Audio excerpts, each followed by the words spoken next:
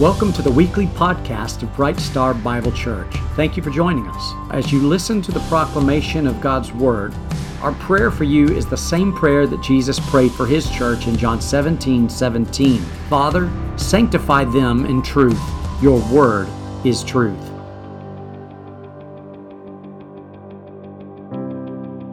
I'm so glad to be with you today and to see these familiar faces once again. As I've said before, this church feels like my grandchild, and so I always feel like I'm coming to visit loved ones when I come here, and I do get to see some of my grandkids when I come. Cassidy is the only one left in the nest now, and I think she's kind of enjoying that, getting out of that middle child syndrome. And Helen, of course, is my adopted granddaughter. And I'm so pleased to see them, get to see them today. And I know that Michael is in his element right now in Jerusalem. I know he's enjoying that, and I also know that he'll be a better pastor when he returns to you, just from having been there and seen the places where Jesus walked and where he taught. And Michael is a great scholar already in my book, and I think he'll become an even greater pastor and preacher and scholar when he returns from this trip. So it's good that you have made it possible for him to be gone and to do this. I understand that the Revelation. I understand you're going on the 5th Sunday of each month. Michael is preaching from the Revelation, and recently he's been preaching on the letters to the 7 churches. And it's my privilege this morning to share with you the letter to the church in Thyatira. That church is actually, the letter is one of the longest of the 7 letters to the 7 churches, and yet the little place where it was located was one of the most insignificant places of all of the 7 letters, and to me that tells me that no one's insignificant in the eyes of God. Neither are you, and God cares about you. And this message this morning is for you and for me and for all believers, and those who possibly are not believers in Christ yet. If there's one here who doesn't know Jesus Christ, I hope that today you'll understand a little more about what it means, and try to come to that place where you can give your heart and life to Christ, because as we'll see in this scripture, everything depends on it. I realize that the Revelation, and by the way, it is the Revelation, it's not Revelations, and so please don't refer to it that way. You kind of show that you don't know what the scripture is about if you call it the Revelations. It is the Revelation, and that means that if you go back to the very first verses, it tells us that it is the revelation of Jesus Christ. And that word, the apocalypsis, is what it says. He apocalypsis de Christo, the revelation of Christ, and what that means is an unveiling. That word actually means to unveil, to make something known. It's like God wrote a masterpiece of literature, and just like an artist who has painted a masterpiece on canvas, and before he lets everyone see it, he has a cover over it. And when he's ready for it to be known, then he unveils that masterpiece and allows folks to see it. And that's what God has done here in the last book of His holy word. He has unveiled what is going to take place in the end times, what's going to happen to this world. And therefore, when we look at it and we read it, some of the things that we read there are disturbing. Many of the things that we see there are unnerving, because it shows judgment, and it shows destruction of the world that we know, and it tells us that there's going to come a time whenever we are going to stand accountable to God, and so it is a little disturbing that way. But if you're a born again believer, it shouldn't be disturbing to you in the fact that you know the Lord Jesus Christ, and He's taking care of you, and before all of that destruction takes place, you're going to be taken out of this world. And he will come again and receive the church, as you read in Thessalonians, where the dead in Christ shall rise first, and then we who are alive will be caught up to meet Him in the air, and so shall we be changed and be with Him forever. And that's the way it's going to take place. There will be Jesus Christ coming for His church, where He takes those who believe out of the world. And then there is going to be a 7-year period called the Great Tribulation. And that word great has a strong meaning to it, because there has always been tribulation. And there have been some pretty terrible tribulations in this world. And yet the one that is going to come is going to be worse and greater than all. And that is that 7-year period of time between the time Jesus comes for His church and that period of time when He comes back with the saints and the end of the world. And that will usher in the 1,000-year reign of Christ. All of those things are revealed in God's Word.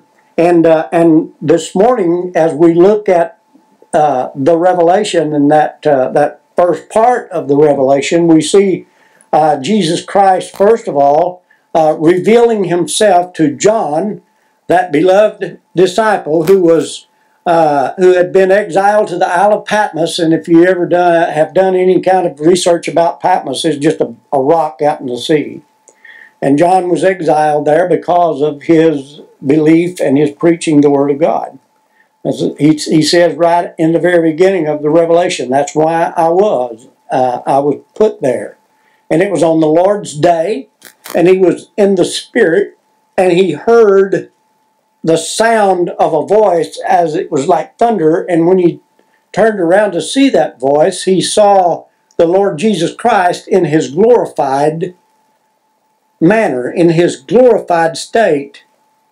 And when he saw the Lord in that manner, he fell on his face as one who was dead. Now, I want to remind you that the last time that John saw the Lord Jesus was on that day when he was standing there and saw Him being taken up in the air, and the angel said to them, "Why are you gazing up in the air? Don't you know that just like He's going away, He's going to return in like manner? And one of these days He will return." And that's the promise that we have here in this scripture, and particularly in the verses that we're looking at today.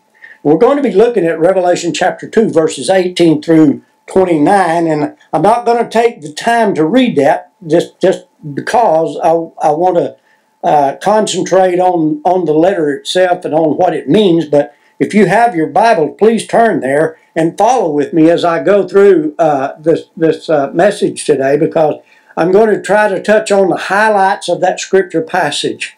And the first thing that I recall about it is this circle of churches that we've been looking at in Asia, and the Lord Jesus, after John sees him and he falls on his face before him, and the Lord tells him, "Don't be afraid." He touches him with his hand and he says, "Don't be afraid," and he lifts him up, and the beloved disciple then is once again standing in the presence of his Lord and Savior that he hasn't seen since he went into heaven. And then the Lord begins to tell him, I'm the one. I was dead, and now I'm alive. And if you could just briefly look at that first chapter of Revelation, if you can just turn back there for a minute, he says, I am he that liveth and was dead, and behold, I am alive forevermore. Amen. I have the keys of hell and of death. Write the things which you have seen, and the things which are, and the things which shall be. And that word is translated hereafter. It's better translated the things that will be after these things. Meta, tauta is Greek. After these things. Write what you've seen, write the things that are, and write the things that will be after these things that are. So you have a perfect three-point outline of the entire book of Revelation right there. And the first part of it is write the things you've seen. And what did he see? He saw the Lord Jesus Christ, and he describes him in all of his glory. And he goes into great detail about his hair and about his body and about his clothing and about his feet being brass. And so there's a little word there that's left out in the King James translation, and that's because it was translated from some manuscripts that were found early on, and over a period of time, those manuscripts being the later manuscripts, they had been transcribed over a period of time, and there was a little word that was left out right there in the manuscript that, as I said, we found earlier manuscripts that coincide the fact that there's a little word right there that's left out. Just a little small word, but it has a great meaning. And that word is therefore. And it's right there in that verse that I just read. He said, I am he that lives, was dead. Behold, I am alive forevermore. Have the keys of hell and death. Write, and right there is where that word therefore goes in there. Write therefore the things which you've seen. In other words, because I am who I am, and this is important because it's going to come out in this letter to Thyatira. He said, because I am who I am, because I am alive, because I was dead, and behold, I'm alive evermore, and I have the keys of hell and of death. Therefore, write these things. Write the things you've seen, write the things which are, and write the things which are after these things. So as I said, the things that he had seen was that glorified vision of the Lord Jesus Christ. The things which are is the church, the age of the church. In the very next chapter, after this chapter, he begins in chapter 2 with these 7 letters to the 7 churches. And I must say, and I know Michael has already emphasized the fact that the number 7 in prophecy always has the meaning of completion. It has the meaning of everything. It's the whole enchilada in our day and time. It's everything. So if you're talking about the 7 churches of Asia, you're not talking about just 7 churches. You're talking about all of the churches. Not just the churches in Asia, but all of the churches. We're living in the church age, in that day when the gospel has been given to us to preach it, to believe it, just as the Lord said in Matthew when he said, all power is given to me in heaven and in earth. Therefore, that same word, because all power, go ye into all the world, teach all nations, baptizing them in the name of the Father, the Son, and the Holy Spirit, teaching them to observe all things whatsoever I've commanded you. And lo, I'm with you, even to the end of the age of the church. I'm with you. If you're a believer in Jesus Christ, you belong to me, and I'm with you. And nothing can take you away from me. I have you in my hand. My Father has his hands cupped around my hands. And there's not anything in this world that can get through and take you away. Michael has also alluded to that prayer that the Lord prayed about his believers. Everyone that God had given him, he says, they are in my hands. So we have this letter then, these letters to the 7 churches, and as he begins each one of those letters, you'll see a different way he describes himself. And in the letter to the church in Thyatira, Thyatira, he says, these things says the Son of God, who has eyes like a flame of fire and his feet like fine brass. Fine brass, molten brass, hot brass. Fine brass. And brass in the scripture always represents judgment, always. I have eyes of flaming fire, eyes that can penetrate into the very soul and heart of every individual. And then there are some things he says, I see about you.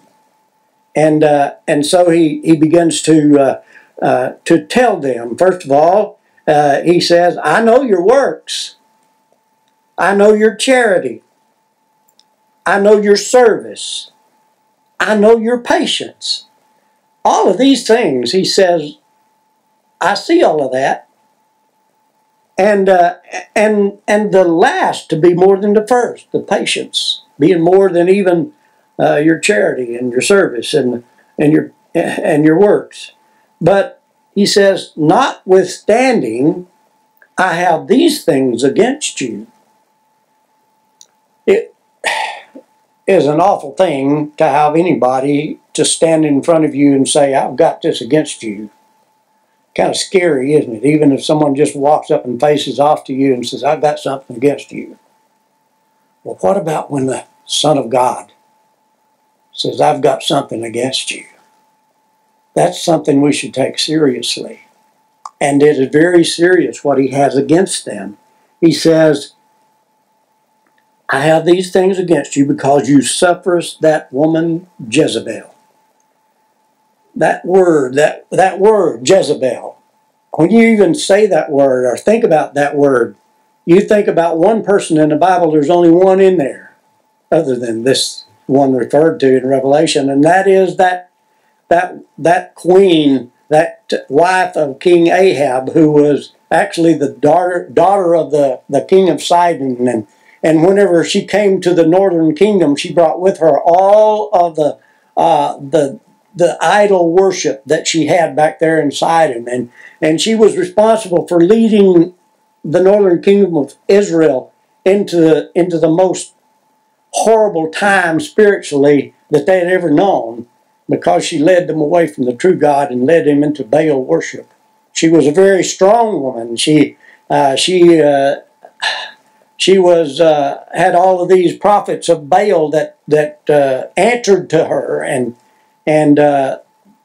it wasn't anyone who would stand up to her except one man, and that was Elijah, and he regretted it because she said, I'm coming for you. I'm going to take your life. And even this man who had stood up against King Ahab, had stood up against all of those prophets of Baal, and had denounced their God, and had called down fire from heaven from God to consume that altar. And yet, whenever this woman Jezebel threatened his life, he ran and he hid. And it was pretty much the end of his ministry because he prayed to God to take his life. That's Jezebel. Have you ever known anyone who named their daughter Jezebel? No. Because that word has a meaning, it has a connotation. And when the Lord Jesus says to this church in Thyatira, when he says, you have that woman, you suffer this woman Jezebel, and there's one translation that says, that refers to it as that Jezebel of a woman. And so that right there describes her pretty good. But he goes on to say, which calls herself a prophetess, to teach and seduce my servants to commit fornication and to eat things sacrificed to idols.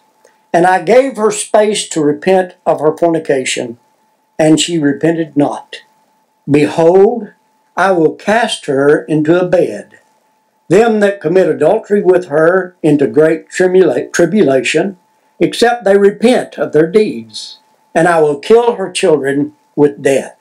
And all the churches shall know that I am he which searcheth the reins and the hearts, and I will give unto every one of you according to your works.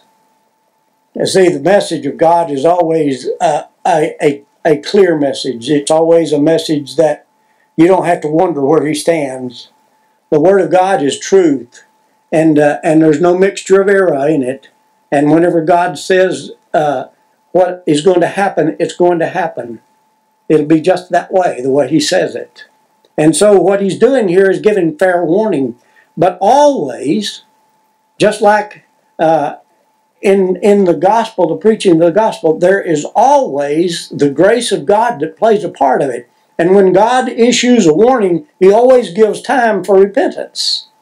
And that's what we see right here. He's warning this church at Thyatira, that little place, the little town that was just built for an outpost. The only reason it's there was to be a protection against the capital of Pergamos, where if an army came against the capital city, they would have to come through this valley, and there they would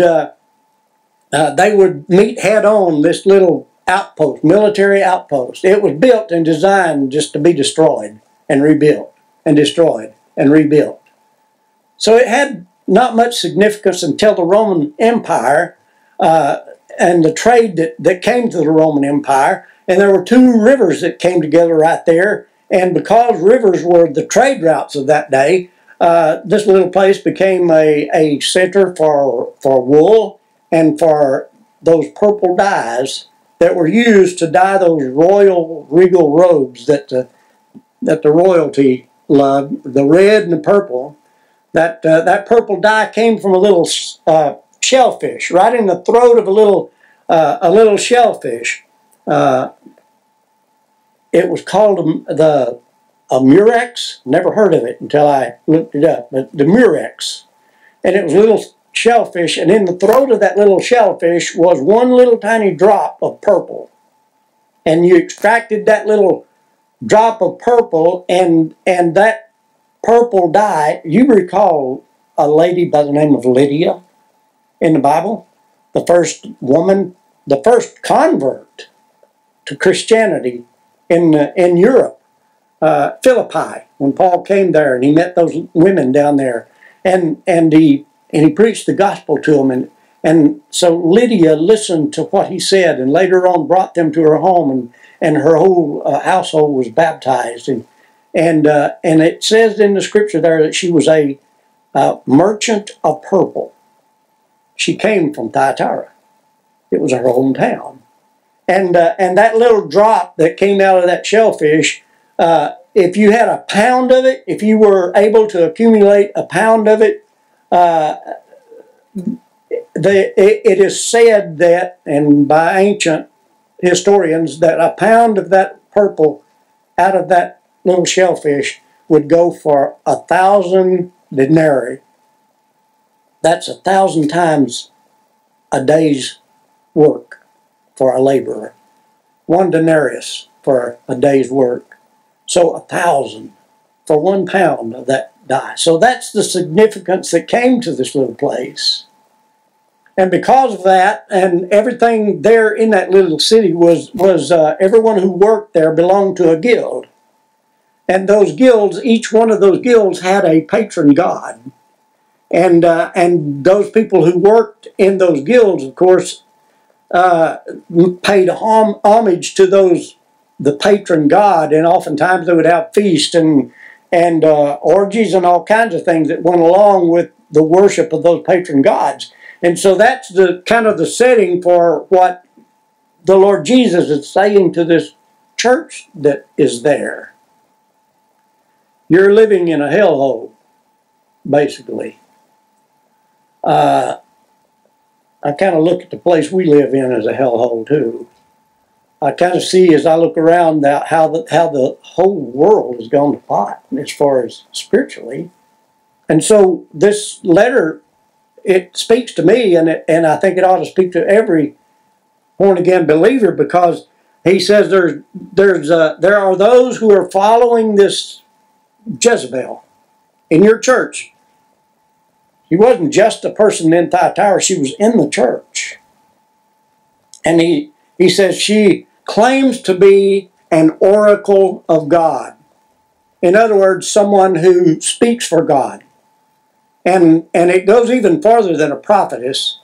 To be an oracle means that what I say is the truth. And if what I say doesn't agree with what the Bible says, you believe what I say because I'm telling you the truth. And there have been some folks in this church who have followed her teachings. And so the situation there is bad, and it's getting worse because this Jezebel is leading God's people away into false doctrine. And so he has some very strong words to say. He said, I'll kill her children. In other words, those who follow after her. When God says, I'm going to kill you, that's pretty serious, isn't it? And those who follow after this Jezebel, the thing they have to look forward to is God destroying them. And he says, I will kill her children with death, and all the churches shall know that I am he who searches the reins and the hearts, and I will give unto every one of you according to your works. But unto you I say, and to the rest in Thyatira, as many as have not this doctrine, and which have not the depths of Satan, as they say, I will put upon you none other burden. There are those who have not strayed into this false doctrine. And so the Lord Jesus is fair, always. He's righteous. And he says there are some of you who have not faltered in your faith, and because of that, I'm not going to place any more burden upon you. And there are always, no matter what, you look through the Scripture and you look back through history, and you see that there's always a remnant that God has set aside that's going to carry on the truth of the gospel, the truth of the word. You recall back there when we were talking about Ahab, there was he's complaining to God and said, I'm the only one left, Lord. God says, no, you're not. There's 7,000 that haven't bowed their knee to Baal. God always has that remnant, and he always knows who they are. And he says, I know those of you who are still strong in your faith and have not faltered and are not following this Jezebel, and I want you to know I'm not going to put any more burden on you, but that which you have already, hold fast till I come. There are those today who want to tell you that you don't need to read the Word of God for yourself. You just listen to what I say. I'll tell you the truth. You don't need to go to the Word of God. Did you know it wasn't until the 14th century that the common ordinary person couldn't read the Word of God for themselves? It was John Wycliffe who translated the Scripture into English so that the common ordinary person could read the Word. Before that, it was only the priests who could read the Word in Latin, and then they would tell the people what to believe. And because of that, you had all kinds of heresy. And it all started when Constantine became the emperor of Rome, and he made Christianity, he became a Christian, and he made Christianity the state religion, or the national religion, whatever you want to call it. And there were all of those temples and all of those false gods and priests of those false gods that were on the payroll of the government. And so he just transferred all of those temples over to churches and transferred all of those priests of the foreign, the idol worship over to be priests in these new churches. And so you had the world being brought into the church manifold. And that period of time, and there are some who believe that each one of these letters represents a period of time that the church is going through. I believe that. I can see that. But I can also see that there are churches all around the world that fit into each one of these letters. As you look at them, you'll see that there are some churches who fit that Ephesus letter, and some that fit that Sardis letter, and some that fit that Pergamos letter, and there are some who fit this Thyatira letter. Churches in the world today. I am pleased, so pleased with my son, who pastors this church and says, we're going to go back and dig in the Word of God. And there are some of these things that you've been taught, you've heard all your life that are not from the Scripture. They're tradition. Things that have been brought into the church by someone sometime, and the Scripture has nothing to do with those things. And so we're going to look at the Word of God, and we're going to teach the Word of God in this church. And there are some who are not going to like the truth of the Word of God. And because they don't like the truth of the Word of God, they're going to leave. And that's good. That's good for the church. So if you believe the Word of God to be the truth, Michael is going to preach it that way. And if you continue to believe and serve God according to the Word of God, God has a great reward for you. Did you know he tells you in the very first few verses of the Revelation that you're going to get a blessing just from reading the book of Revelation? I've read it many times. In fact, there are times whenever I've gone in on Sunday afternoon in the church, instead of preaching a sermon, I say turn to Revelation chapter 1, verse 1. And I read the whole thing through. And it's always been a blessing to me and those who have heard. And that right there tells you that it's important that we look at this unveiling of the truth that God has in store. And it's important that we look at this letter and believe that it applies to us today.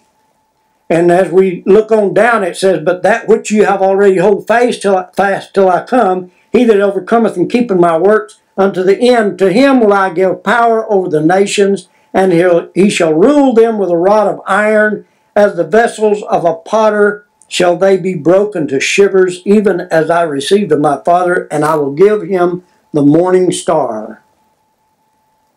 He that has an ear, let him hear what the Spirit says to the churches.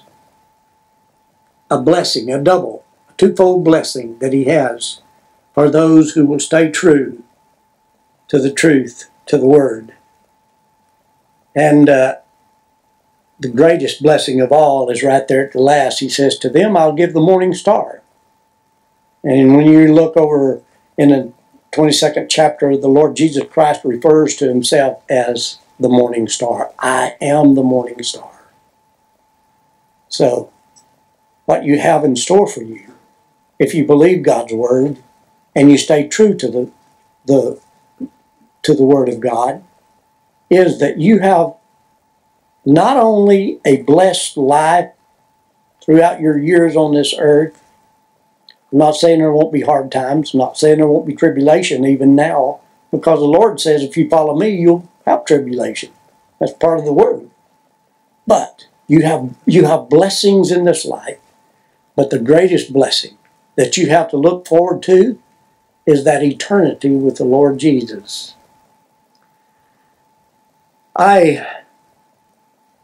Over a period of time, as I pastored churches, I've preached through the book of Revelation several times. Always when I went and pastored a church, it would seem like as time rolled on, the Lord would lay it on my heart. You need to preach through this book. And so I would. And I would preach through the book of Revelation, and almost every time without fail, in fact, I think every time without fail, when I got through preaching through the Revelation, the Lord would move me. And he would take me to a different church somewhere else. And I don't know why, but it just seemed like that was true. And the last time that I preached through the Revelation, God just kind of laid on my mind, you know, these pastors of these 7 churches that these letters are addressed to, they get this letter from the Son of God himself. And it must be very disturbing for them, because as I said, if you look back there in the first chapter, that vision of the Lord Jesus shows him in his right hand are 7 stars. And the scripture goes ahead and describes who those 7 stars are. They're walking among the lampstands. 7 lampstands are the 7 churches, and those 7 stars are the angels of the 7 churches. If you look back through the scripture, you'll find that word angel means messenger. Always in the scripture, it's not one we sometimes have in our head, a picture of an angel as one with glowing brightness and a halo around their head and great wings and all of that. Well, that's not what the scripture says an angel is. You look back through the Old Testament and you see angels coming and speaking to people like Abraham and Lot and Jacob, and they're never that kind of a presentation. It's always someone who is a messenger from God.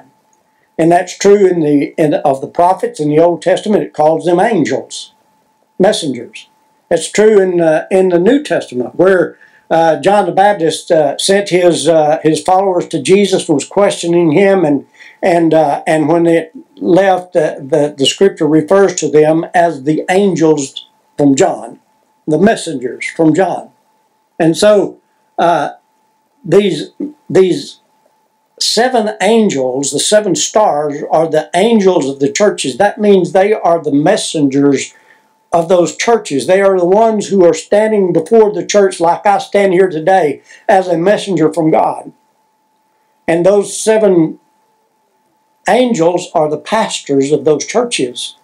And so when he writes these letters, he's writing to them very, very beginning. He says, to the angel of Ephesus, to the angel of Smyrna, write these things. To the angel of Pergamos, to the angel of Thyatira, to the pastor of Thyatira, write these things. And as I looked back at that, I thought, what would that pastor, as they received these letters, they were instructed to read it to their church and then to pass it on to the other churches. What would that pastor say? After reading this letter from the Lord Jesus to the church in Thyatira, what would that pastor say as he got ready to pass that letter on and he attached a little note to it? I don't know. But here's what I wrote about this one. If I were the pastor of Thyatira and I was passing this letter on to the next church, from the pastor of the church of Thyatira, writing it to the next pastor.